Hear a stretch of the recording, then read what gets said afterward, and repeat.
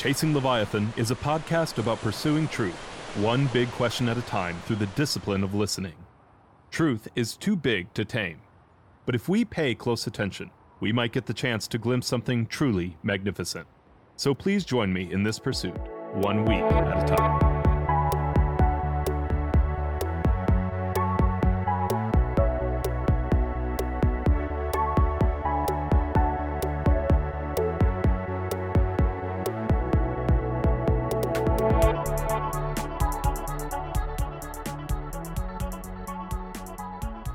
Hello and welcome to Chasing Leviathan. I'm your host, PJ Weary, and I'm here today with Dr. Bialystok, Associate Professor in the Department of Social Justice Education at the University of Toronto. And he co-authored a book with Lisa Anderson called Touchy Subject, The History and Philosophy of Sex Education. She is responsible for the philosophy side of things. And I will say responsible for the title, which I have told numerous people before doing this interview that I'm just super impressed by the title. I'm actually kind of mad about it. It's so good that it makes me jealous and wish I had come up with it myself. So, Dr. Bialystok, wonderful to have you on today. Thank you for coming on. Thank you. Well, I feel like I've already won. We can go home now because the title is good. I've got to say the front cover of the book is excellent too. And Lisa found this picture in an archive. This is a picture of a pregnant teen standing at a chalkboard in an American classroom in the 1950s with a male teacher in a suit and tie watching approvingly. It's a really striking image. Yes. And is that a cross in the background? I don't think it's a Christian cross. No, it says first aid. Oh, okay. Never mind. I was like, that would have been just one more. Yeah. in other classrooms, I'm sure the irony would be there. Yes. So talk to me a little bit about how you and Dr. Anderson came to work on this project. Why? I mean, obviously the importance is obvious, but why was this important to you? There's a few great questions sort of wrapped up in one there. So I had been working on sex education from a scholarly perspective for a couple of years, but even that was kind of serendipitous. So I'm a philosopher by training, and I work primarily in ethics and have a particular interest in gender and identity. And I work in an education faculty. So I work in educational ethics, and I've been interested in political controversies over curriculum and policy and generally how public discourse about education unfolds. But as well, and totally unrelated, in earlier days, I worked at a sexual health clinic as a peer educator for many years. And so I've always been sort of tangentially involved in sexual health education and reproductive rights. And in the province where I live, which is Ontario, there was a new curriculum introduced in 2015 by a Liberal premier. And it was a really good sort of up-to-date, best practices inspired health and physical education curriculum with the components on sexual health and development that you would expect at that time. And unsurprisingly, I now know this, unsurprisingly, because this is an entirely universal story, there was backlash. The backlash was not especially large in terms of numbers, but it was very vocal and it got very ugly.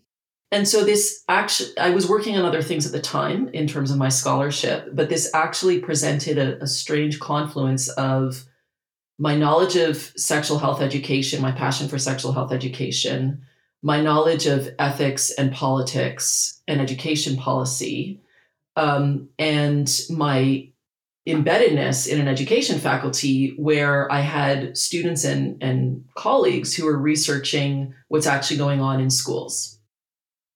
So that launched a project, and that project was called Touchy Subject, where I eventually had the chance to develop a wonderful team of graduate students who helped me with some research, and we did some empirical research, but most of my work is philosophical and doesn't depend on doing empirical research myself.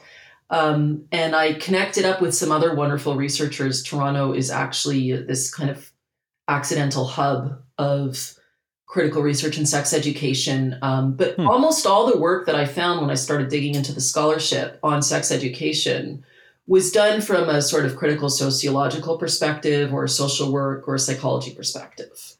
there's very, very little in the philosophical literature on how sex education relates to our conceptions of schooling, the aims of education, the ethics of policymaking, the politics of curriculum, even though those are topics that we talk about a lot. So I had sort of been working on this in my own little world. And then I was connected with the editors of this book series in which the book appears. It's a wonderful series put out by the University of Chicago Press, where they take a hot button topic in education that most people are familiar with and have some opinions on, and they pair a philosopher and historian together to shed light on the topic using their knowledge and the tools of their discipline.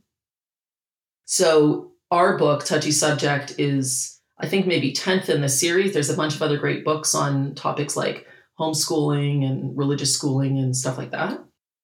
And I didn't know Lisa, my co-author, actually. She's a historian based in New York, and we were put together, and it was just a really natural and productive collaboration from the very beginning. So here we are. Awesome. And you kind of lay out, you have 3 chapters that you do here. How much room is there for disagreement? Who's the boss? And what are schools for? And I mean, just really big questions, right? Like, and I appreciate that you are handling what are very practical and difficult discussions, but and you're not afraid of these kind of questions. Like, what is the meaning and purpose of sex, right? And spoiler alert, I don't have a good answer to that. Yeah. But even as this idea of placing pedagogy inside a larger framework is just I think is really important, and I think it helps even as I look at the framework that you have developed here, create something that at least creates a lot of common ground for discussion, which, as you talk about the backlash that's like inevitably comes, is just not a real it's not a common ground issue generally. So can you talk through your approach to both like legitimacy and pluralism? Like kind of that first section, how to defend or deal with disagreement. When you talk about schools having to implement a curriculum and then they have to deal with generally angry parents or, sometimes political pundits, that sort of thing. What have you found to be best practices, best strategies for that sort of thing? I can't speak very knowledgeably to best practices because I'm not the one doing the advocacy or the policy making. And I think one of the starting points of this work is a certain amount of humility and respect for, first of all, the people doing the work that I'm not doing. And that certainly includes teachers, standing in front of the students and trying to please innumerable stakeholders. That's already a very difficult job. And also to show humility and respect for people with whom I disagree. And I think part of, both Lisa and I agree, part of what's gone wrong with sex education debates, especially in the US, is that there's such a quick move to villainize and polarize people with whom we disagree. Polarization is already, as we know, a pervasive phenomenon, and it's very poisonous in a lot of areas of politics. So I guess, number one, I can't represent everybody and I can't tell you what the best practices are, but I can tell you how we reason through what might be more promising and, for my side, more philosophically defensible stances. My entry point here is that there's a certain amount of irreducible pluralism, and the goal cannot be consensus. We're not going to have consensus on the meaning of sex. We're not going to have consensus on the aims of education. We're not going to have consensus on the degree of parental authority that should be extended to parents. Fine. But some disagreement is completely wrong-headed. Some positions are indefensible. Some positions are simply impractical, even if they have a sort of ethical appeal to them. And so we can make headway here. And part of the reason for marrying history and philosophy to examine this topic and other topics is to show most of us have very little historical consciousness. I certainly didn't know the history of American sex education policy. But in Lisa's chapter, she shows, look, what we think is the playing field now, what we think the options are, where we think all of the stakeholders are positioned, what kind of progress we think is possible or impossible, that's all historically contingent. Yeah. We have changed in the past. We have moved from consensus on certain points to lack of consensus and vice versa. We have rallied around common aims that would have seemed radical or implausible at a certain point in history, which we now completely take for granted. So that should be encouraging in and of itself. We don't have to just sit on opposite sides of the political spectrum here and snipe at each other and repeat caricatures of what the other side is saying. We can actually listen to pick up on your podcast here is a great example, right? And we can also come up with better ways of articulating and defending what we actually believe in. Because I think, a position may be right, but it's only practical insofar as you can demonstrate its rightness to other people.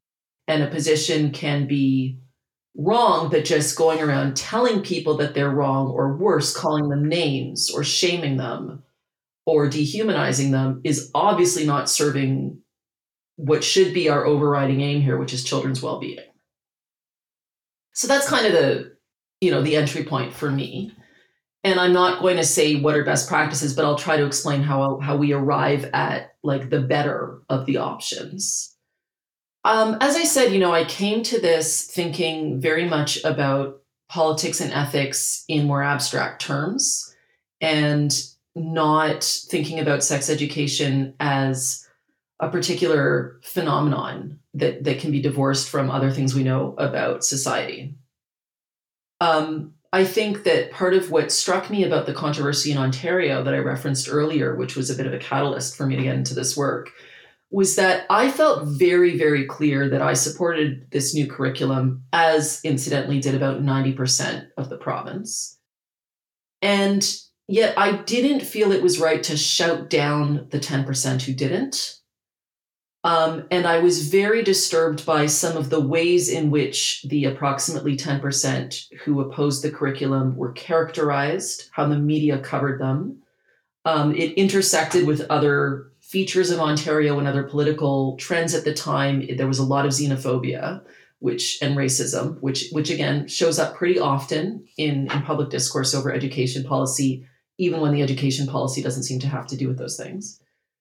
And I was disturbed that some people who were liberals, who were sort of small L liberals in the sense of pluralism and freedom and so on, as well as more capital L liberals in the Canadian context, were kind of content to let that disagreement lie and to use the force of Democratic majority or simply the authority of the government at the time, which was a sitting Liberal government, to push the curriculum. And as much as I agree that this was a very positive step in terms of curriculum, politically, I felt there was something missing. How can and how should a government or any kind of advocate or institution justify a curriculum or justify a policy that is not unanimously supported? And furthermore, we're not just talking about kind of lackadaisical disagreement. The people who disagree feel incredibly strongly about it. They feel that their identities are at stake, that their value as citizens is being called into question. And if they don't see certain kinds of changes, they're liable to make choices that undermine or affect the whole school system, not just their own kids. But they may, for example, pull their kids out of the public school system and opt for private religious schools or homeschools in a way that calls into question how unifying a curriculum can really be. Because if the people whose parents disagree just pull them out, then we're no longer actually addressing all the students in a generation in a particular place. So I was interested in sort of the limits of legitimacy and justification. When you make policy, you often have to come down in a black or white way on a certain issue, even when the issue isn't black or white. And just applying the litmus test of majority support doesn't seem like a strong enough rationale to come down one way or the other. I mean, certainly there's lots of cases where I'm in the minority politically. And if the government passed a very different curriculum or some other law that I found not only, wrong, but possibly like invasive of my relationship with my child, which is what some parents feel, I wouldn't, as a liberal or a Democrat, just throw up my hands and say, like, oh, well, I guess I'm in the minority next time, better luck next time. I would at least want some kind of justification that I could respect and some options for how I could influence the discourse and the decision-making process, even if I'm not going to get my choice of policy this time. And so I think this is, as I said, a very general issue, like it's a standing challenge in liberal democracies. It's the question of legitimacy is endlessly discussed in the literature on liberalism, in philosophy and political theory. And maybe sex education gives us a particular window into these conversations. And maybe part of why sex education is so reliably divisive is because it illuminates some of the limits of thinking that way. Maybe liberal theory or the kinds of justifications that would work for other types of politically contentious decisions just aren't good enough here. So I was interested in thinking about that. And again, I don't have an answer, but I want to hang on to both the importance of liberal principles of justification. So publicly available justifications for policies that affect a populace, including the people in it who disagree, as well as what have become some of the well-established criticisms of liberalism or worries about the extent to which it really captures values that are important to many people and are ways of living that are not indexed to democratic procedures, like family life and personal relationships, right? So I don't know much of your question of that answer, but there's a few things to volley back at you. No, one, thank you for taking a bad question and making it good. So appreciate that. You can put that on Rate My Professor. Yeah, there you go. And one of the things I appreciated, and this is something that I feel is just I wouldn't say missing entirely. I mean, there's been a push from certain quarters. I've had I think is Dr. Stephen Miller on talking about teaching philosophy to kids, and he had a class on race and colonialism. I think like 20 or 30 years ago. And so critical theory, something like that. And so, was not even an issue at his school because the parents were just like, oh, that's something they teach, But for him, it wasn't and this is just a discussion of what school is in general. And I appreciated, I'm curious, some of what you mentioned here, how you'd articulate it. But this idea of it's not about telling them what to think about these things, but how to think about these things. And you talk about an ethics education in which young people learn to reflect on and articulate their own values.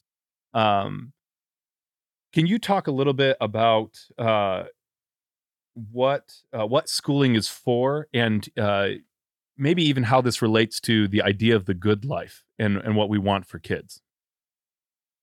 Sure. So again, I can only think of coming at it from a liberal framework while being very mindful of those who reject the premises that we're talking about. And the way that I try to argue in the book is to say, as if those illiberal or alternative views about the aims of schooling or the good life or what have you, whatever they may be, unfortunately, they are simply written out of possibility by realities of the world we live in. So it's not productive to try to translate them into public policy anymore, even if one adheres to those more, bedrock views. So, I mean, from a liberal perspective, and again, the literature on philosophy of education has been working through these ideas for many years. Even in the last half of the 20th century, these have been like very vibrant debates among people who do the kind of scholarship that I do.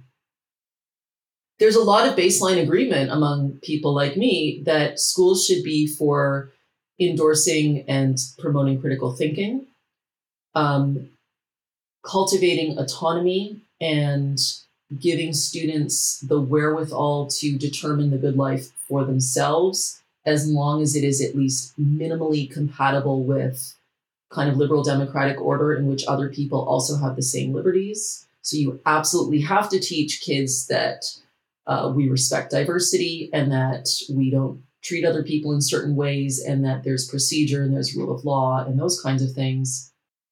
But beyond that, you don't want to be prescriptive. And so that means if you're talking about any view of the good life on which there's reasonable disagreement, religion, for example, religion and sex often get sort of lumped together as the hot button issues that people don't want to touch with a 10-foot pole in schools. But on religion, we have a non-denominational school system. We appreciate that kids have different religious commitments and come from different kinds of families and communities, and we can talk about that as as something that's descriptive, not in a prescriptive way. Now, of course, that, like I said, that's a liberal view. So for certain religious people, and it's not everyone, it depends very much on the denomination and on the nature of the faith and the practice. But for certain people, that is already an affront to their religion. They don't want their religious views to be put out like on a buffet alongside a bunch of others that their kids can sort of peruse and appreciate how diverse and beautiful humanity is. They want their views to be uniquely advanced as the truth and perhaps impervious to questioning or critical thinking. And they want them perhaps their kids to encounter other people with respect, but also want to protect them from being taken in by other people's worldviews. So this obviously translates into a very different view of what schools are for, what teachers can say and can't say, how education policy should follow. So I'm going to leave aside religion now, which is also, really not my area. But like I said, I think there's some important analogies here, and they often get mixed up together because certainly people's views on sexuality are very often derived from their views on religion. That's just... I'm disappointed. I thought, sex education wasn't large enough. I thought you could just tackle religion in an hour as well. Yeah. And I'll throw in critical race theory too. Well, why not? Sorry, go ahead. Well, I mean, in an important sense, and when I pan out to sort of principles of liberalism and the limits of liberalism, they are all very much of a piece. And there's no, in my view, it's no accident that is this particular moment in American politics, we're seeing unprecedented outcry over areas of curriculum and even down to the books that are being taught that people haven't paid attention to in decades, and that the Republicans in particular have made critical race theory and what they call gender ideology or, various LGBT plus friendly curricula a real flashpoint of their platform. I think the way that politics and identity and polarization are evolving in the US in particular right now, it's not a coincidence. And really, you can interpret a lot of these bitter conflicts using some of the same lenses. But I'll stick to sex education. Yes. Obviously, sex education relates to the anti-gay and anti-trans bills and things like that. But sex education, as we show in the book, has been a hot potato for over a century. In fact, it's arguably the hottest potato in education. Before there was critical race theory, parents were standing on street corners with placards getting very upset about sex education. So this kind of has seniority in terms of curricular hot potatoes. I'm definitely going to steal that phrase, hottest potato, but please continue. Okay, cool. Yes. I don't even remember what your original question was. What are schools for? Yeah, so Right. So part of my point here, and part of what we want to argue in the book, is that at least when it comes to sex, right? And I think, religion and other topics, I will put on the back burner for now. But at least when it comes to things relating to sex, the idea that we could shelter students, that a unique and prescriptive worldview and one based on certain forms of ignorance or lack of information could still be implemented is demonstrably naive. Even if that were an ideal, it's not an ideal that I've ever had. But again, I'm trying to be charitable, because for non-liberals and or for people with particular religious commitments, as soon as you're talking about sex or anything surrounding it in a kind of non-denominational public way, like in a classroom or in the public sphere, as soon as you are acknowledging with kids that there are these things that adults do, or that sometimes people of the same sex do it together or whatever, you have trespassed on something. So it's not a view that I share, but I'm trying to give it the fullest force that I can. That would make sex education as we know it, or at least as the kind that I would advocate for, what loosely goes by the label comprehensive sex education, it's already verboten. But my point is, that's naive.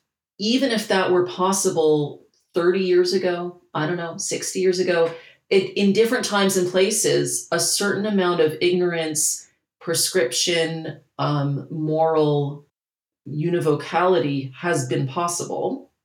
It's not anymore.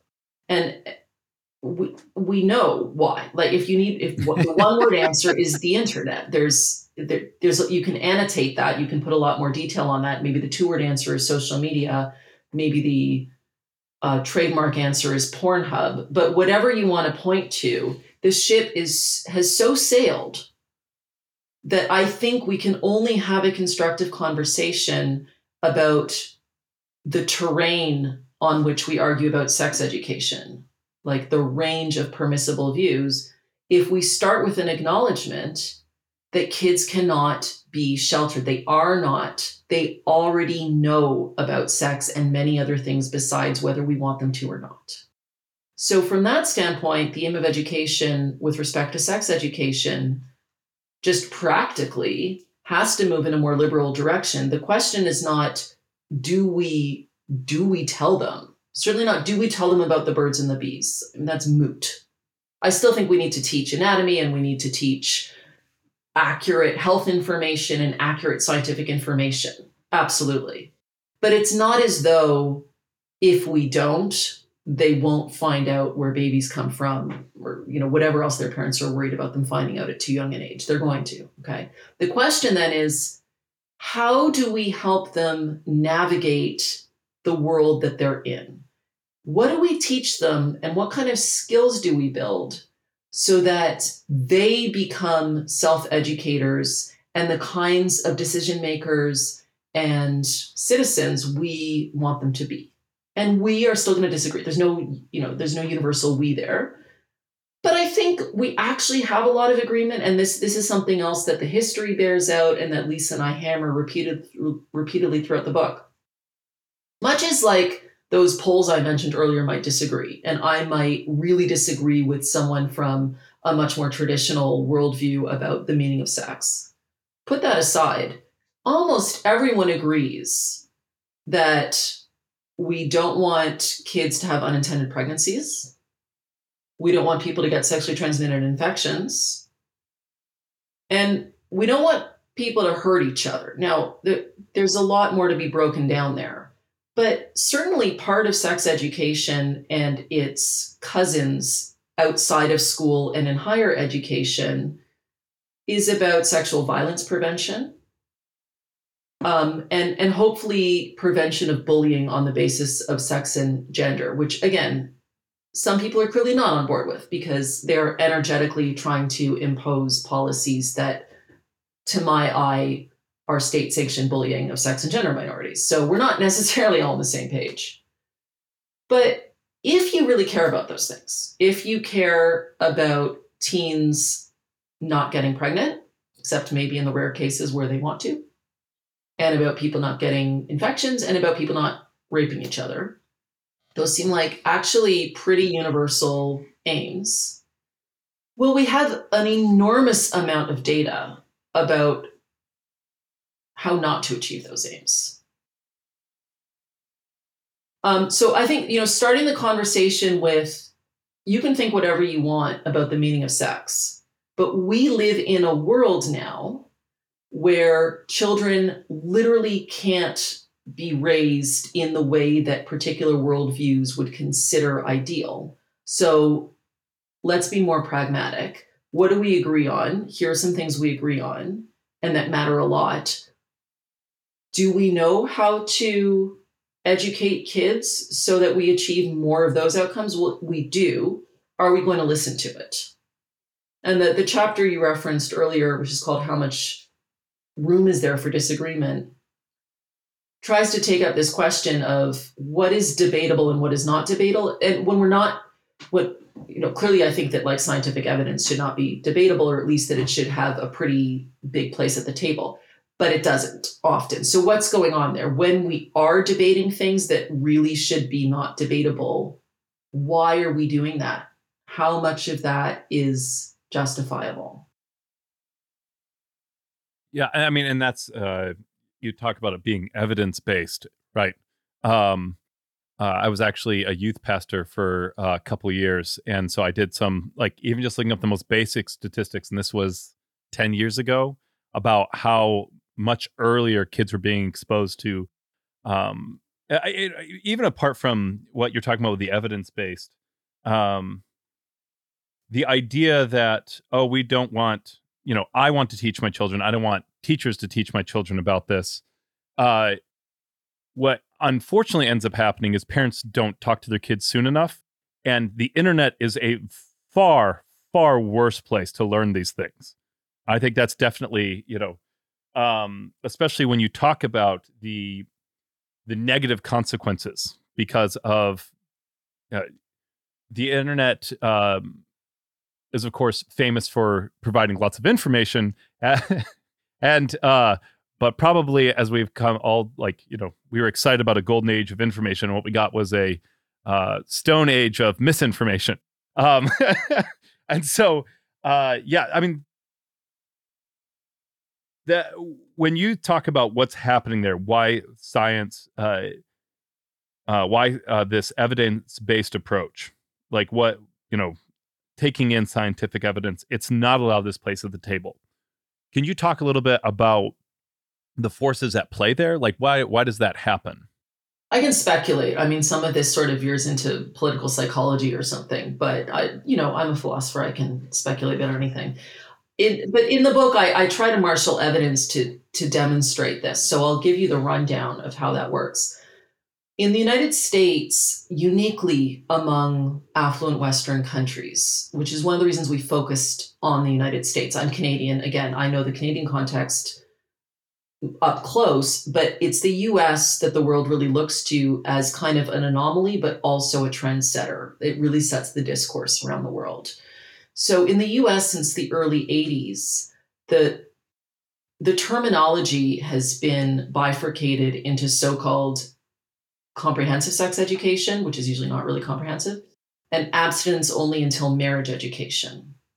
And again, uniquely compared to a lot of other countries, including Canada, the US funneled enormous amounts of funding into abstinence only until marriage education throughout the 80s, 90s, aughts, really for the better part of the last 40 years, and not only under Republican administrations, incidentally, like Clinton, of all people, was a big proponent of abstinence.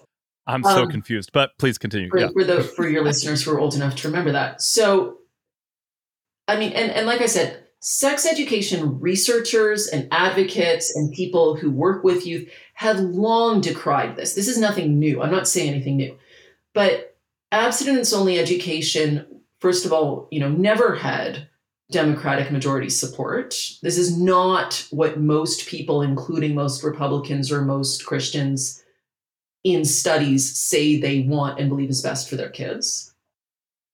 but it's had a stranglehold on policy, okay?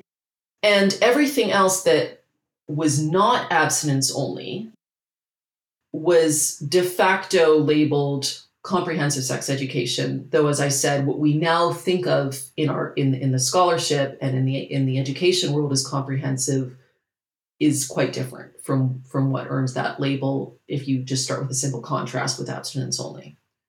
So we have, I mean, the plus side here is we have avalanches of data because it's been about 40 years of extremely concentrated abstinence only until marriage education in large swaths of the US. Of course, it varies by state. And we also have evidence from the rest of the world, much of which was also spearheaded by the US. So US foreign aid, for example, to sub-Saharan Africa that's been reeling with AIDS for decades, has often been predicated on their adoption of very parsimonious sex education, whether it's abstinence only until education or the gag rule regarding abortion or whatever it is, not distributing condoms. So we have, tragically, lots and lots of evidence about the health outcomes and sexual behaviors that follow this regime of abstinence-only education. And the results are it doesn't work.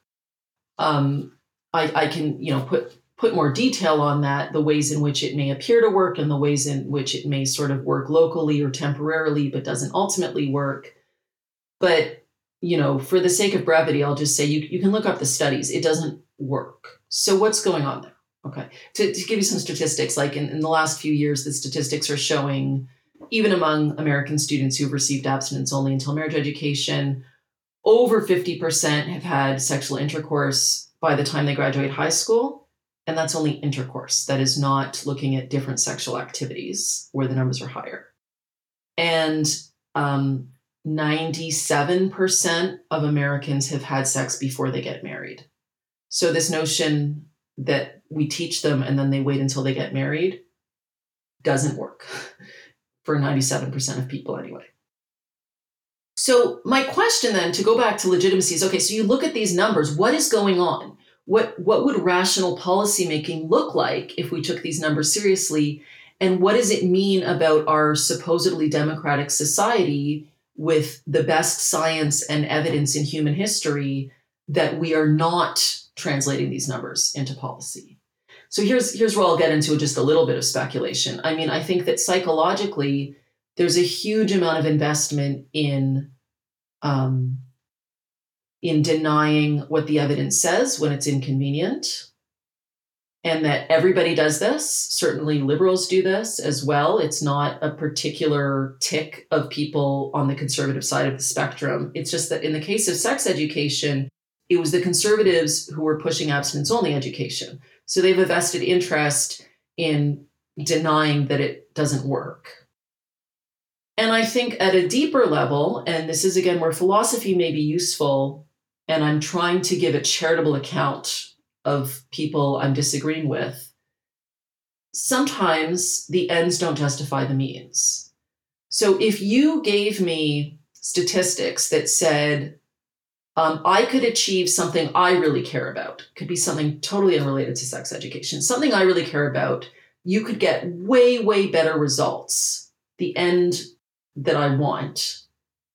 But you have to use these means, with like this method, which I don't approve of. Well, I would probably at least pause. I would probably question the extent to which I value those ends and whether I would want to achieve them at any cost. What is the cost of the method? So I think part of what's going on is that for some people, even those who say we want to lower teen pregnancy rates or we want to boost abstinence rates, I mean, actually, abstinence-only education doesn't even boost abstinence rates. But the way that you're saying we should go about doing that, namely something that looks more like comprehensive sex education, is so unpalatable to me or so offensive to me that I can't get behind it, even if I accept your evidence. No, I've never actually heard someone who endorses abstinence-only education articulate it this way. So I'm kind of reconstructing what I think might be going on psychologically. But I think that we need to take that seriously. I think that, living in a pluralistic society, we need to take seriously that people have principled objections to certain ways of doing things, even if those things would ostensibly achieve aims that they endorse. And I think that waving evidence at people or saying, you're in the minority, look, 90% of parents support this, which has been one of the, I suppose, strategies of the left, is kind of insulting after a certain point, even though I think we should take evidence seriously. And evidence can really be manipulated and used to suit different purposes. So I also don't want it to become a free-for-all where as long as there's one study somewhere that says something works, boom, you have evidence and you're above democratic dissent. That also seems like a very dangerous path to me. So I think we have to take the concerns seriously and then try to respond to them on their own terms. And again, I think the best way that I can think of to respond is to say, okay, I get that you're uncomfortable with sex education. I get that some of what I'm proposing, like talking to middle schoolers about pornography, which is what the evidence, because the evidence now is showing that average age of first exposure to pornography is about 11. And that is usually not exposure that is controlled or supervised or curated. That is usually unanticipated, unfiltered in your face, right? So if I say, okay, talking to 11-year-olds in some contained and age-appropriate way, but still talking to them about pornography, yeah, that's a tough pill to swallow.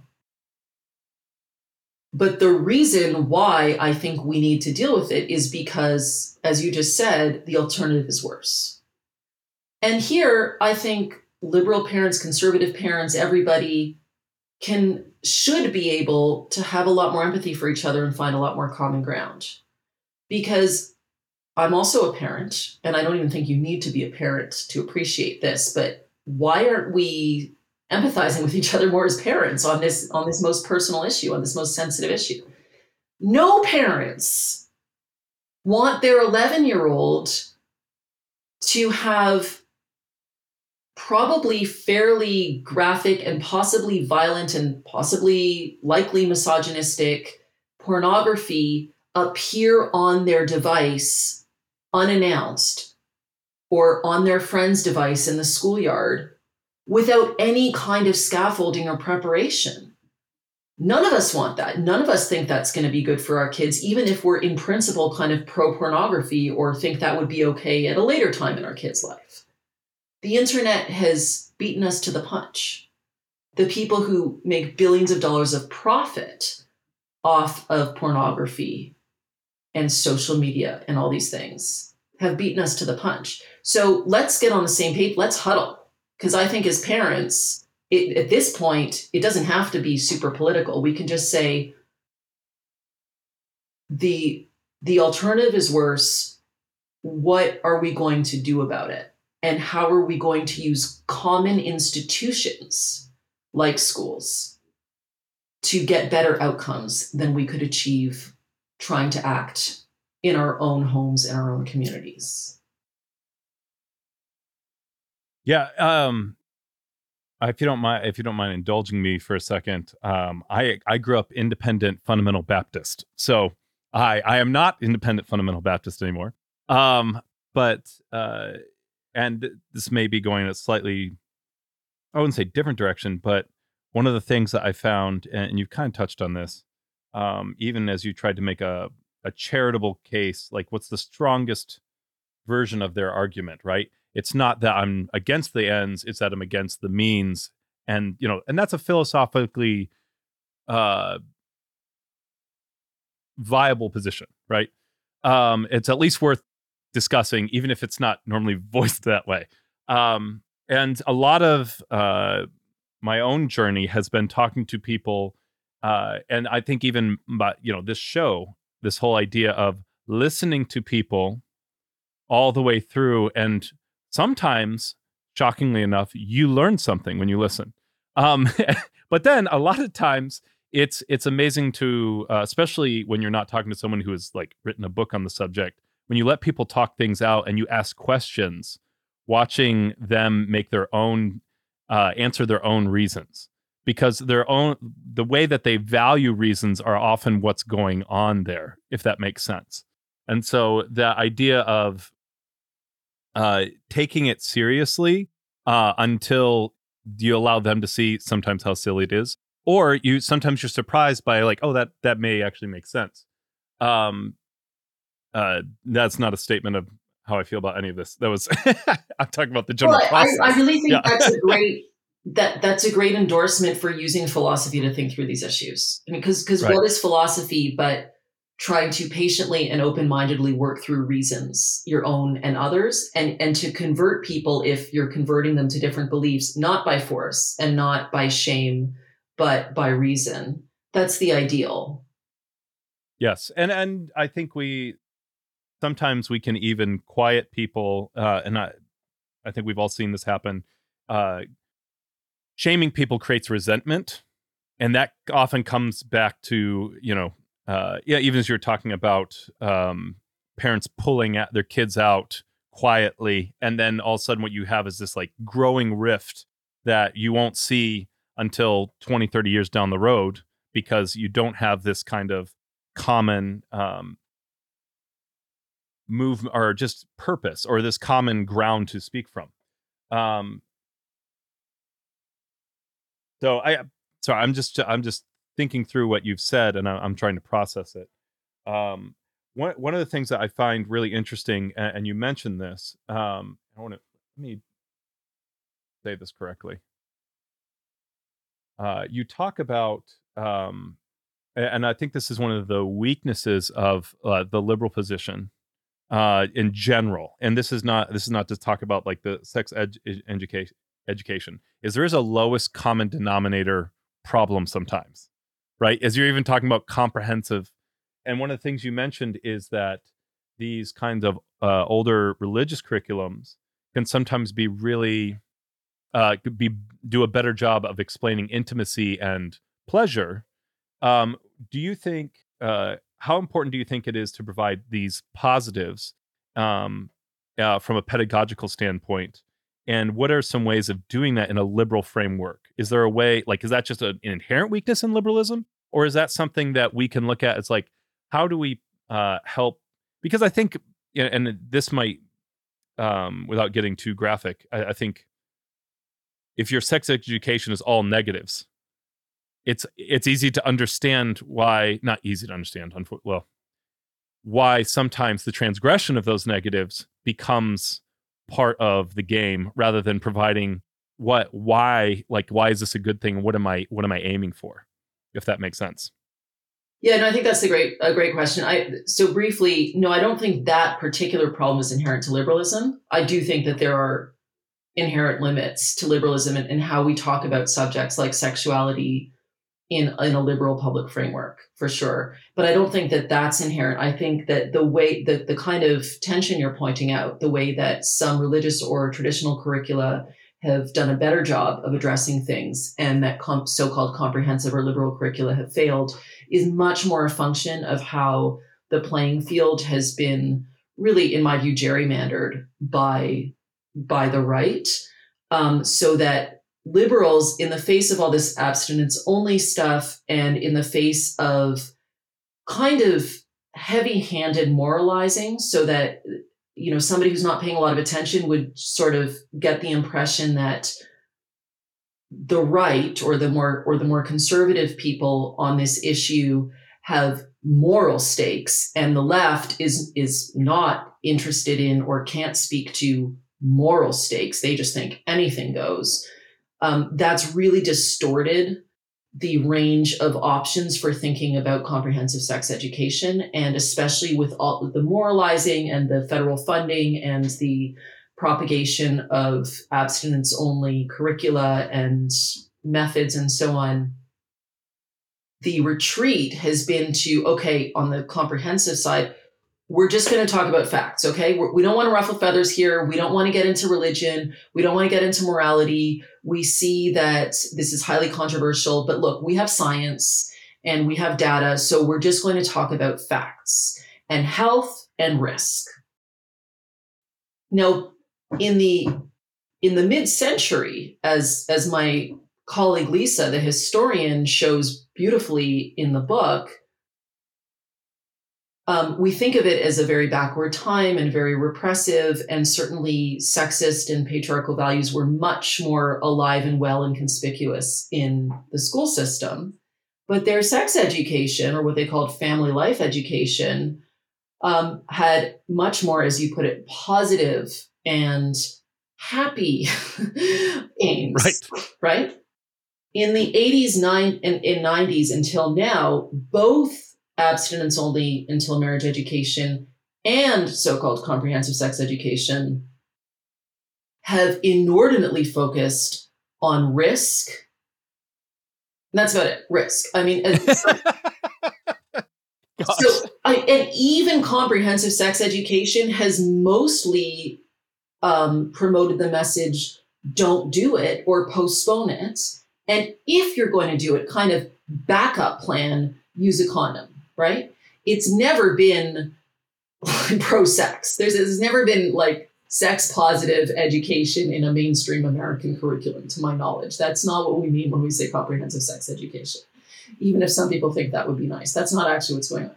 So why have both of them resorted to this, as you put it, very negative language where sex is scary, sex is dangerous, sex is something to be managed and avoided? As I said, I think, the liberals have done that more strategically because it's been an easier way of combating the tide of abstinence-only education, and because getting into the moral debates has proven largely futile. But I hope we can make headway on that. And I think that on the more traditional side, I don't think the message is supposed to be sex is bad. I think on the contrary, from the materials that I've seen, in abstinence only and religiously inspired sex education in the US, the message is supposed to be sex is so special, it's so good that you have to wait, you have to save it for your spouse, and that, of course, it has to happen in the context of a procreative heterosexual marriage. And again, that's still a little better than saying there's nothing good about it. But psychologically, that doesn't work. The message that like it's so good you have to wait, especially when paired with you're dirty if you don't wait, and you're morally corrupt and you're unworthy of being selected as a spouse, especially if you're female, because that's also the message that gets purveyed. Well, that's really problematic. But at least they're trying to shine a light on why people want to do this thing in the first place, instead of just, how can anybody possibly do this? It's so dangerous and scary and horrible.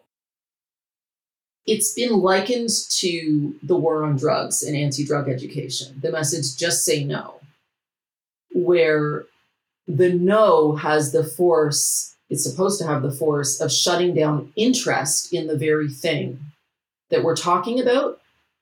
And of course, as you point out, I mean, so just the arousal of transgression is going to backfire. That'll backfire automatically, because some people at least, are excited by transgressing what they've been told not to do, especially if it's a taboo and nobody's even told them anything about it. But also, it doesn't acknowledge like why people do this in the first place, and what positives might come if you do it in a safer way. Maybe I'm not saying drugs and sex are the same, and I'm not saying like all recreational drugs belong in the same basket here. But obviously, humans have sex, and not only to make little humans. So it would be much more honest to talk about the positives in a way that that is not uncritical. Like, that doesn't mean 11-year-olds should have no qualms about becoming sexually active. There are things they need to know. There are ways in which there are better and worse ways in which to do this. Yes. Right. So I think your question was also like, is there a way of getting the positives in there and still adhering to a liberal framework and also following the evidence and meeting our shared public health goals, which do point to more risk avoidant behavior? how do you sort of get the message that this is a positive thing? This can mean different things to different people. For some people, it needs, it's important to reserve it for a particular time in their life or a particular kind of relationship. For some people, it's not important to do that. But regardless of when or how you do it, you should be ethical. You should be health conscious. Here are some things you need to know. There's been a lot of discussion in the literature and among sort of feminist and progressive scholars of sex education about what teaching for pleasure looks like and why it's important.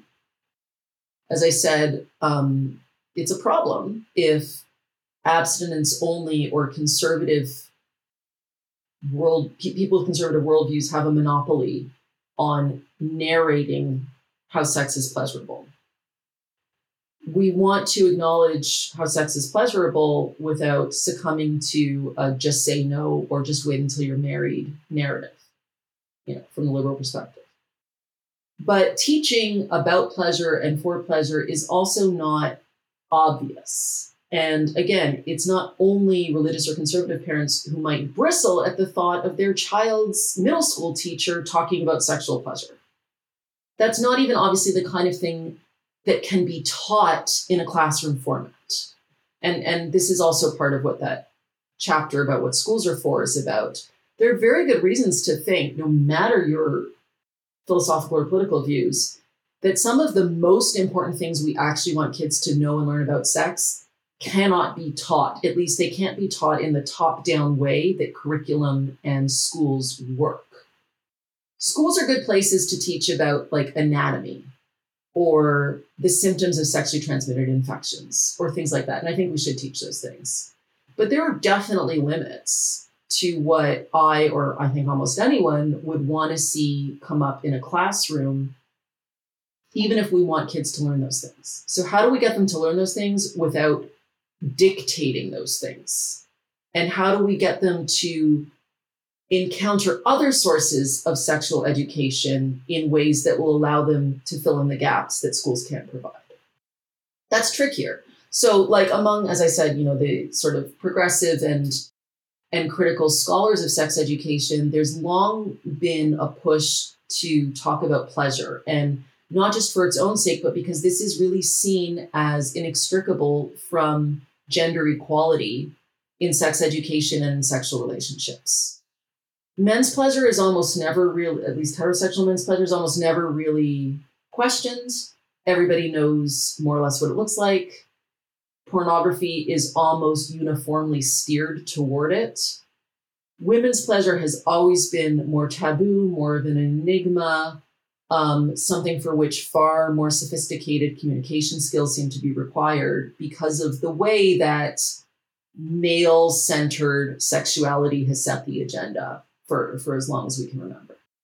So from a feminist standpoint, and just from the standpoint of sex isn't all bad, it's also good, and there's more to sex than not getting pregnant. Like, okay, good, you have contraception. Now let's talk about how to make sex good. There's lots of reasons to talk about pleasure, but it's not obvious how or whether we even can infuse discussions of pleasure into a sex education curriculum. So, I guess mostly what I'll say there is kind of the jury's still out. Like it's a widely shared aim of many people in my world, but it's not like you can just stand at a chalkboard and impart knowledge of ethical and pleasurable sex to a bunch of squirmy teenagers. That's generally not how that kind of learning happens. I would not want that job. No, neither would I. Yeah, thank you. That's a great answer, and that's I love the optimism. I wasn't sure what you're going to say about whether this would fit in a liberal framework, and I appreciate that in some ways. You're like, you don't know if it fits in a school system, but it obviously fits in the liberal framework. One of the things you mentioned, that part of the reason I asked that is it really surprised me to hear you say that anything about like the 1950s and 60s, they did a better job in sex education. So that's part of the reason that I was like, oh, that's interesting. Right. But you also talk about avoiding big metaphysical claims And to me, that's what a lot of this seems to be about, is that you have these metaphysical claims. And this is me just trying to work through this. You have these big metaphysical claims. You have that really lead to the kind of robust picture of the good life that people need. Really, you need something that's has depth to it, has a kind of full blown narrative, that sort of thing. And obviously, sex is going to be a major part of that. Like, not everyone, but most people consider like sex to be part of the good life. Now, how that plays out varies very much from person to person.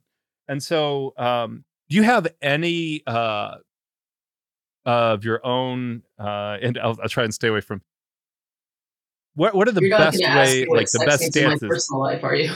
No, no, absolutely no. Oh no, I was going to try and avoid the practices and strategies question again. I was going to ask, in terms of, you said the jury's still out.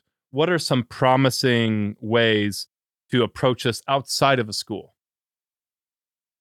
Oh, okay. Yeah. Well, I actually thought you were going to Hopefully, ask that's a about better within the question school. than. No, so there are promising ways of doing things in school. My point is just that it's not a cookie cutter approach to curriculum where you agree on the information that needs to be transmitted and then you stand there and transmit it. That just doesn't work for this material. I do think that we can talk and should talk about things like pleasure in formal school-based sex education, and there are some promising practices developing. It's just that it's not going to square the circle entirely on where we want students to get. It has to be more in the spirit of opening the conversation. And as we were saying before, kind of putting the ethical conflicts front and center rather than trying to get the one ethical right answer and just stay on message. So we can and should talk about how even within consensual sex, and we haven't even talked about consent yet. That's another big juggernaut that we're really not sure what the best ways are to educate for. But even within consensual sex and even within sex where appropriate precautions have been taken, like where we've talked about the contraception, we've talked about sexually transmitted infections and so on, there is still an infinite range of experiences, positive and negative, to be had. The question of what is good sex or what sex means in your life can't just stop at, condoms and an enthusiastic yes. But that doesn't mean in the classroom you're breaking down what all those things look like or you're asking students to talk about what's pleasurable for them. What it means is you marry this with the critical media literacy that also clearly needs to happen in sex education so that they're in a better position to critically scrutinize and talk about and revise their views on and communicate with potential partners about what are desires, how are desires formed, what does pleasure look like, what are the messages we've received about what pleasure looks like, and should we believe those messages? How do we find out what's actually meaningful for us as individuals, as people who are working this out together? I think that's more the conversation, and there are developing practices for that, but that is extremely hard to get approval for in a school-based curriculum. And so that shades into what is now called porn literacy, which is also really AWOL on school-based sex education, but there are pilot programs and there are off-site programs to get to your question about sort of non-school-based methods and promising practices. There really are inspiring models coming out of how to get, especially the older kids, like juniors and seniors in high school, for example, to talk and think about pornography, sexual pleasure, and consent in a way that is not unduly personal and certainly not unduly prescriptive or moralizing, but uses the same kinds of skills and ways of talking that we do in other subjects, like about advertising. Like, what is this advertiser trying to sell you? What strategies are they using to try to sell it to you? How do you know whether they're reliable? Who is the authority in this matter? Where else could you go to get more information? How do you figure out what your personal values or even, consumer priorities are as opposed to somebody else's? not necessarily that different, but I mean, you say the word pornography in a school curriculum and you'll have thousands of people yelling at your doorstep. So we also have to get Yes. beyond that. Like I said, I mean, we just have to have a grown up conversation and say the kids are accessing it anyway. Hmm. You can't Yes. shelter them. So what do we want them to think about when they encounter it? What values do we want them to prioritize? So there's this again, and the pedagogy of it is not my area, but there are promising examples coming out. Um, there are lots more online communities and online educators who I think are sort of picking up the loose threads that schools have dropped, which is good, but it's not systematic. So I feel like there are amazing sex educators on YouTube and in communities and things like that, but they shouldn't be having to pick up all of these threads because we should have a more coordinated approach and not rely on a kid serendipitously clicking on something that gets their questions answered or that gets them like a really positive spin on how to have a healthy sex life. There's still space for that. Obviously, I'm not saying we don't need we need all hands on deck. Like we need community educators, we need religious communities to do their part. We need nurses and doctors and health experts to do their part. Like everybody has a role to play here, but schools are the only place where we have procedures and collective mechanisms to get a kind of ground level uniformity across a generation. And the uniformity, again, is not in the form of this is the good life. It's in the form of there are many good lives, which, as I said, I realize is a liberal view that some people find offensive, but there's no other way around it because they're going to know that there are other views of the good life. And they're going to know that there's massive public conflict over sexual politics no matter what we teach them in school. They don't have to go to school they're going to know that anyway. So in a way, I feel like, the liberal approach to pluralism has won out here, at least empirically, if not for any better philosophical reason.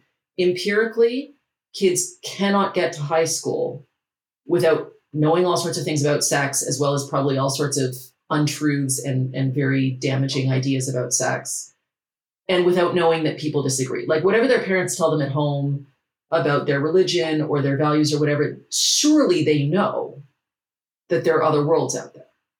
So schools are the only place where we can sort of consolidate and have conversations about how to live together and how to treat each other with respect and how to achieve very modest public health aims. And other places can do other things. The parents can do their things. The pastors and the youth group leaders and so on can do their things as well. But schools are kind of the best institution we have. They're the only institution we have really for, trying to set up a democracy where people don't have wildly divergent ideas about like when it's okay to have sex with someone. Yes. Yes. One that makes me happy. We're running. I want to be respectful of your time, but I had a question about critical media skills. So I'm glad that you mentioned that. That definitely, to me, is one of those missing pieces that people don't often think about. But I wanted to thank you for coming on, Dr. Bialystok. But as we leave our audience here, what's one takeaway you'd leave for them? Okay, that's tough. I guess I'll skirt that a little. Just go to the one topic that we haven't discussed much, but I feel like is very related, and especially for contemporary American listeners, is going to be kind of top of mind, which is there's all of this very vicious fighting over gender and kids. And as I said earlier, it's not unrelated to sex ed, although it's not synonymous with it either. And I do think that we've failed to have sensible, respectful conversations about these topics, and that we've retreated to pretty polarized positions that, again, don't necessarily serve kids, But for those who might want to separate some of the things I'm talking about, like, well, we can all agree on lowering teen pregnancy rates, but come on, we don't agree on gender transition for kids. The underlying principles are not necessarily different. And if we don't want our kids to grow up with bullying, with violence, with alienation, loneliness, the things that supposedly, all of us care about, then we need to be much more inclusive in how we talk about sex and gender and kids. Gender is not a woke conspiracy to, brainwash Republicans' kids into being something they're not. Gender has always been throughout all of these conversations, something that kids will experience and bring to the table no matter what the adults are doing. So we really need to have conversations about those kinds of policies that I would hope mirror some of the listening and critical thinking skills and charitable interpretations that I've tried to bring to this book and to the topic of formal sex education.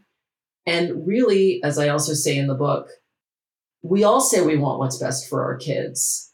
Let's kind of follow the evidence more about what kids say they want and what's good for them and give that a chance. Too much of this conversation happens with angry adults yelling at each other, claiming that they're doing the best for kids. If we put the kids more at the front of those conversations, I think we are more likely to get to answers that everybody can be happy with. That was not so much a one thing to leave with. That was like smuggling in a whole other topic as well. But I think it was a great summary. I really do. I mean, what I would want to leave with is, as we know from many other political issues, we are not doing a good job of talking, listening to each other. But sex education is an area where we probably don't need to be fighting as much as we are. And a good dose of listening and realistic temperature taking of the world our kids are growing up in could probably get us through a lot of this impasse that we seem to be stuck on. Yeah, this idea that these conversations are too important to be dealt with in anger, I think is or at least at the very least to be dealt with maturely rather than this sort of playground mentality that we've unfortunately developed, I think is just a great way to end this. Dr. Bialystok, it's been a pleasure. Thank you. Likewise. Thanks so much for having me on.